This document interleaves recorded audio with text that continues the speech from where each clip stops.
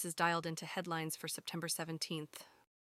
From USA Today, former President Donald Trump, in a recent interview with NBC's Meet the Press, addressed several topics including abortion, his age, his legal cases, and his thoughts on the 2020 election. Trump claimed responsibility for efforts to overturn Biden's victory, and while facing criminal charges, he said he does not fear prison. He also discussed his position on abortion, stating that he would work with both sides of the issue and support exceptions. Trump expressed confidence about his trials and does not plan on pardoning himself. He also mentioned considering pardons for those involved in the January 6th Capitol riot. Regarding Biden's age, Trump said that he doesn't believe Biden is too old to be president, but supports mental competency tests.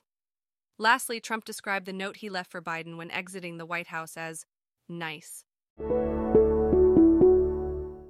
From CNN, post-tropical cyclone Lee weakens, heading into Atlantic after making landfall in Nova Scotia on Saturday. Lee, a powerful hurricane, has winds of 45 miles per hour as it moves north. One death reported in Florida due to storm conditions. Parts of the Northeast U.S. and Atlantic Canada experienced power outages, strong winds, and waves. The storm will move over Newfoundland and then head into the Atlantic on Monday. In Canada, around 50,000 customers in Nova Scotia and 8,000 in New Brunswick are without power. Maine recorded winds of 83 miles per hour, and over 20,000 homes and businesses are without power. Boston's Logan International Airport saw flight cancellations. States of emergency declared in Maine and Massachusetts. President Joe Biden authorizes disaster relief coordination. From CBS News, in a bizarre crisis for the Biden administration, American jet fighters were deployed to shoot down a Chinese spy balloon floating across the United States.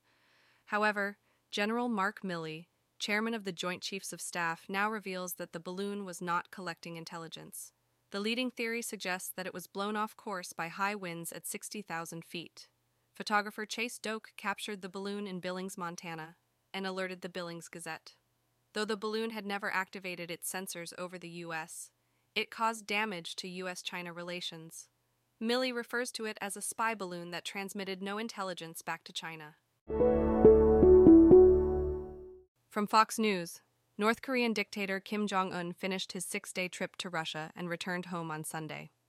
During his visit, he met with Russian President Vladimir Putin to discuss a potential arms deal, though no agreement has been signed yet.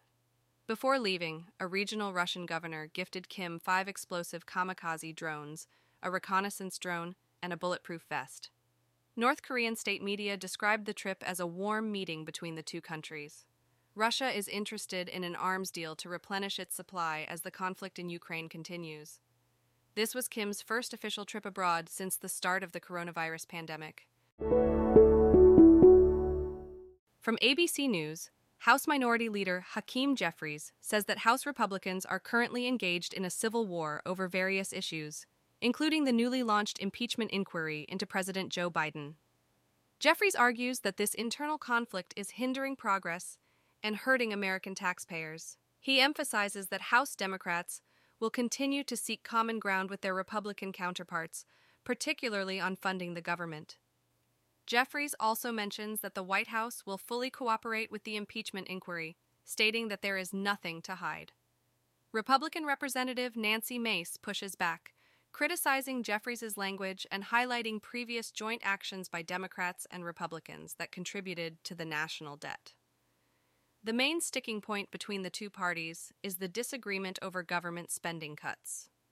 Jeffries calls on Republicans to stop fighting each other and urges them to avoid a potential government shutdown that could harm the economy.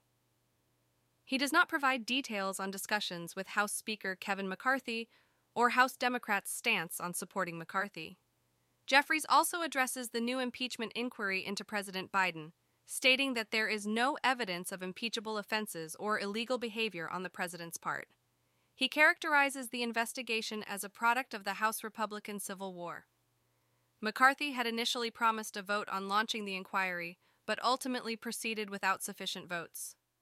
Republicans have been investigating alleged ties between President Biden and his son, Hunter Biden's business dealings, although no evidence implicating the president has emerged. Hunter Biden was recently charged with allegedly lying about his drug use when purchasing a gun, but his lawyer deems the case likely unconstitutional.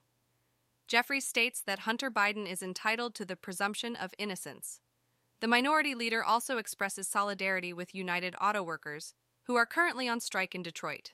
He hopes the strike will end soon. Jeffries avoids commenting on Nancy Pelosi's remarks about Vice President Kamala Harris, indicating that Pelosi should answer that question herself.